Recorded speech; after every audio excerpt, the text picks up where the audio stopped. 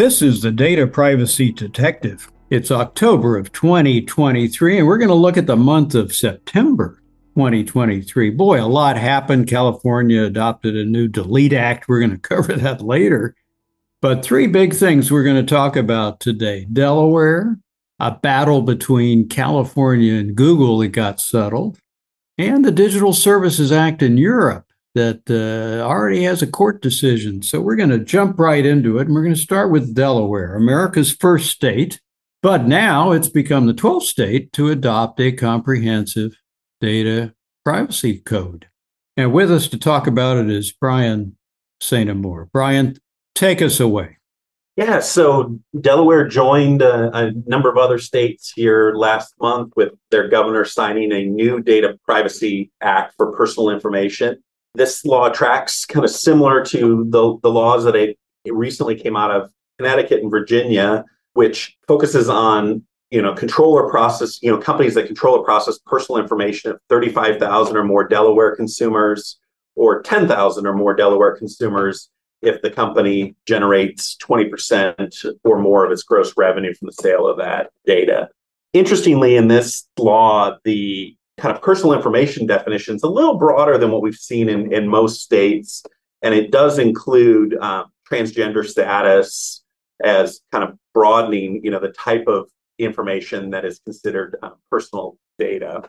And then, the law tracks what we've seen in those other states where it's requiring privacy notice and, continuing the trend in the United States of kind of that notice consent type approach. And it is a positive improvement that it is tracking kind of those newer laws out of Connecticut and Virginia.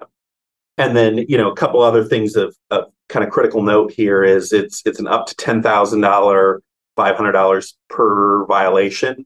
And the consumer is defined as a resident of Delaware. So it also excludes employment information and information on individuals in a B2B context. So quite a bit narrower than what you see out of places, say, like California. It tracks some of the similar exemptions around government entities, and there are some limited exemptions for nonprofits, but definitely is much broader law than what we've seen out of other states as well.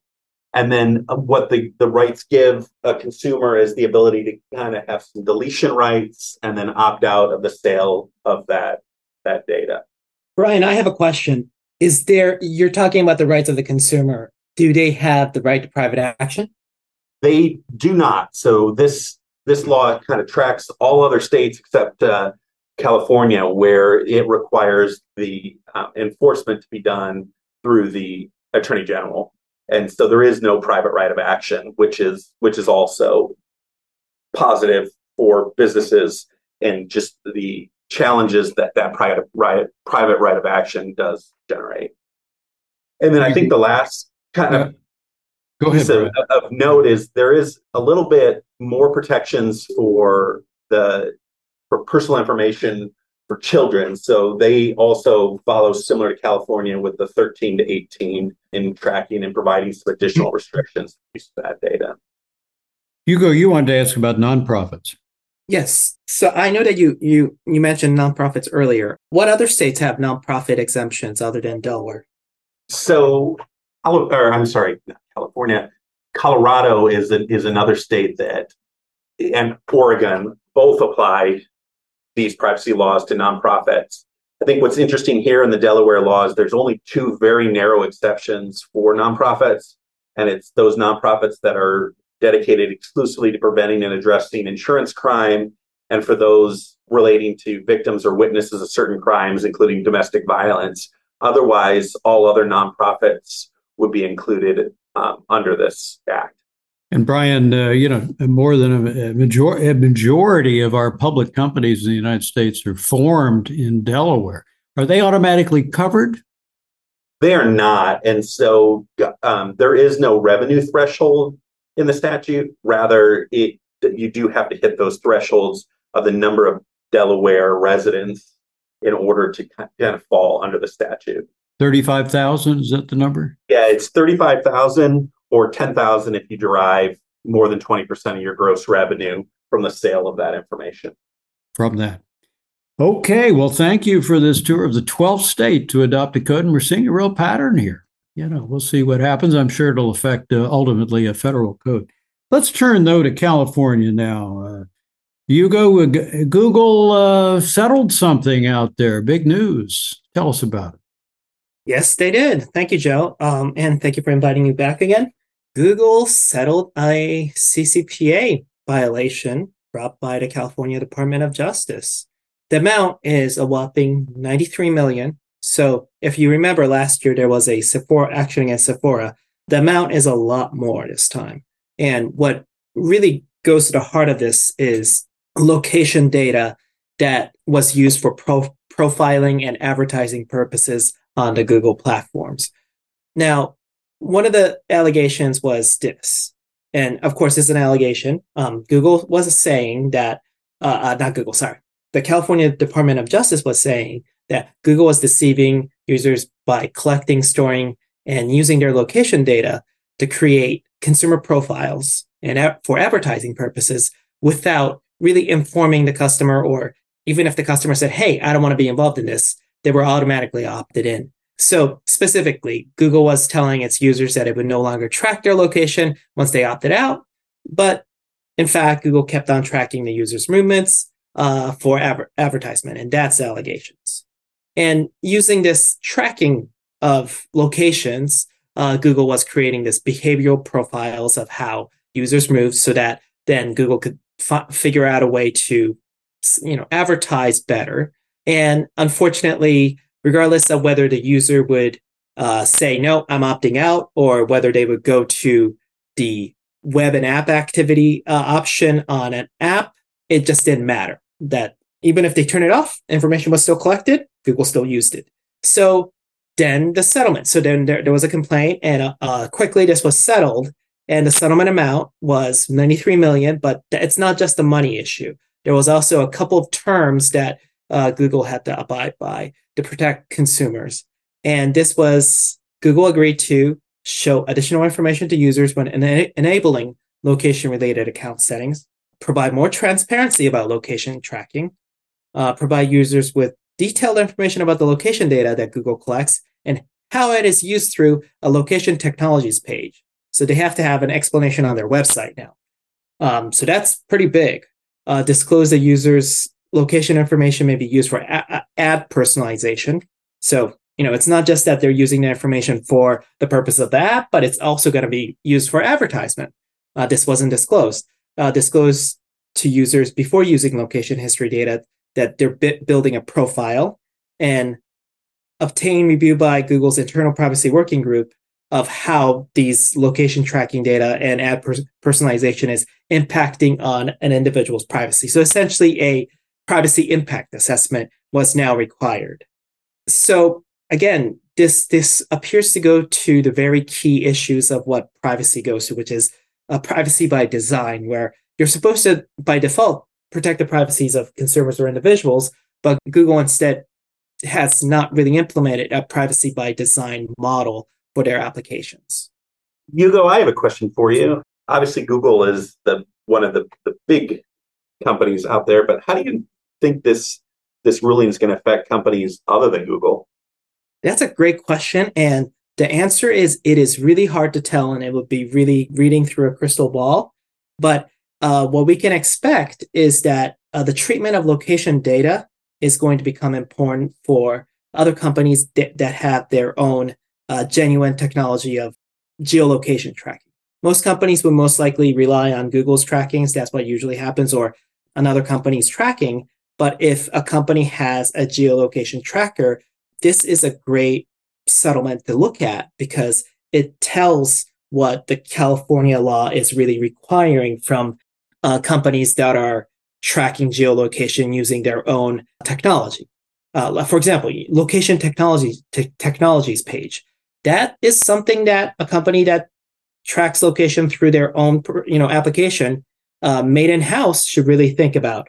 And another thing is, if that technology is used, you might need a pop-up on a website to say, hey, we're tracking. And also, by the way, we're using it for advertising. So being very clear that geolocation is now tied to a certain profiling is very important, because before it wasn't so clear. As long as you basically say, hey, we track you, are you okay with it? Now it's, we're tracking you because A, B, and C. One could be, creating ads, creating profiles. Additional transparency and detail might be a more secure way of complying with the law. Well, thank you, Yugo. Yugo Nagashima, member like Brian of the Frost Brown Todd Data Privacy and Cybersecurity team. And by the way, listeners, next week, October 12th, we'll release a podcast on mobility and data privacy, how your car is watching you, just as you should be watching your car. But let's jump to the third bit of news from September. On September 27, 2023, the president of the European Union's General Court issued a split decision in a big battle between Amazon Store and the EU Competition Commission. So the European Court agreed that Amazon Store should not have to make public its ad library, at least for now, pending a decision later on by the court about whether Amazon is or isn't a VLOP. Well, you heard me right, a VLOP. But it also ruled that Amazon does have to give to its users, even pending a decision about the VLOP status, whether the user wants to have profiled ads sent to them.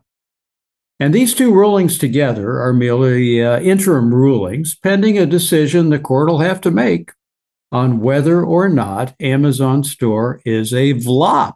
So we're going to learn what a VLOP is. What is that? We're going to explore that, and it comes from the European Union's Digital Services Act, which is now in effect for 450 million residents of the EU. Now, the EU Digital Services Act, along with the Digital Marketing Act, was adopted in 2022 as a binding regulation across all EU countries under EU law. The DSA, Digital Services Act, makes digital companies throughout the EU accountable for content posted on their platforms, with the objective of an EU-wide approach to illegal content and disinformation. But it also calls for transparent advertising and other measures. And the EU has been phasing in these new binding rules, which will generally apply in January 2024. But for very large tech companies, the regulation is already law as of this August. In August, the DSA went into effect for 19 companies that the Antitrust Commission found to be very large online platforms or very large online search engines. And in late April, the EU named 17 companies as VLOPs. That's a very large online platform. And 2 as VLOSes. There's another one to learn, VLOSE. That's a very large online search engine. So a VLOP is a very large online platform, and the EU listed Amazon Store as one of 17 in the world that operates with enough people in the European Union to be called a VLOP. Okay, so Amazon goes to court and it says, we're not a VLOP. Don't call us a VLOP. And it's that interim judicial relief that it shouldn't have to publish its library of ads that it uses to post ads to users, profiled users. And it didn't want to be required to give opt-out privileges to users who didn't want to receive profiled ads that Amazon creates and sends to them. Well, as I said, the court made a split decision here on an interim basis that Amazon should go ahead and offer users right now the right to opt out of receiving profile-based recommendations, even before it would decide whether Amazon is a VLOP. The court found no proof there'd be any real harm, certainly not irreparable harm, if Amazon would suffer by giving its users a choice. And so it denied that interim relief. Well, what's going on here? And what can we learn from this early skirmish about the Digital Services Act? Well, the DSA is the world's first regulation requiring digital intermediaries in the European Union to be accountable for content posted on their platforms. Now, this is based on the idea of conditional liability, that an intermediary, like a major website, like perhaps the Amazon store, can host data from other services, but they're not going to be liable for content until they know it's illegal content. And then they have to remove it or face steep penalties. Very different approach, isn't it, from the United States basic approach, immunizing basically intermediaries under Section 232 of the CDA. Well, Europe is highly sensitive about disinformation, given especially recent Russian efforts since the invasion of Ukraine to spread lies about European politicians that Russia opposes.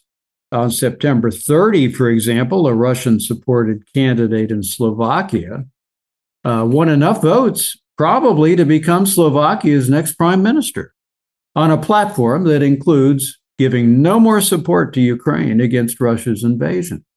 It was reported that in 2 weeks in September, there were 365,000 election-related disinformation images circulated in Slovakia, just in 2 weeks. And Russian disinformation trolls were active at work, not just in Slovakia, using false social network posts. One claimed that the Slovakia's president had secretly bought a vacation home in Egypt under his mother-in-law's name. Simply no truth to that. Another post said a parliamentary candidate was dead of COVID. Well, he was very much alive and competing at the time. So Slovakia is just one example of how false information can be spread from even outside the country. And it seems to have paid off in this case for President Putin of Russia. Well, this is a type of wrongful use of tech information, disinformation, that the DSA is aimed at stopping and holding platforms responsible for enabling it if they know that a post is false. Well, as I said, Amazon claimed that ordering it to make public its ads library would force it to reveal confidential proprietary information, put it at a disadvantage commercially. It claimed all of its activities would be harmed, and it shouldn't have to reveal its ad library pending the court's review of whether Amazon is truly a VLOP. Well, the court sided with Amazon that this is a temporary measure only about the 1 point, and it would decide in a final decision whether to order Amazon to make its ad library. But remember, the same court found no major harm by requiring Amazon even now to let its users opt out of Amazon's profiling them to issue ads tailored to them through the power of what we call recommender algorithms. Very interesting balance in this interim decision. The court noted that the DSA does not expressly forbid profiling-based recommender systems, but GDPR generally and the DSA champion user choice. And so the court went ahead and said Amazon's going to have to inform users and give them a chance to say, I don't want targeted ads coming to me, and you just stop that right now. A little bit what we talked about with Google in California, a little bit. So what do we see here? We see the primacy in the EU of private and individual choice over the power of tech giants to develop their business and profile users and send them ads on a targeted basis without giving them the right to say, don't do that to me. And you can see here the privacy-centric basis of Europe's approach to data privacy regulations. And another point seldom thought of, it also reflects the pro-competition nature of the European Union, which is based on the driving concept of having a common single market in the EU that will not be dominated or controlled by monopolies or oligopolies.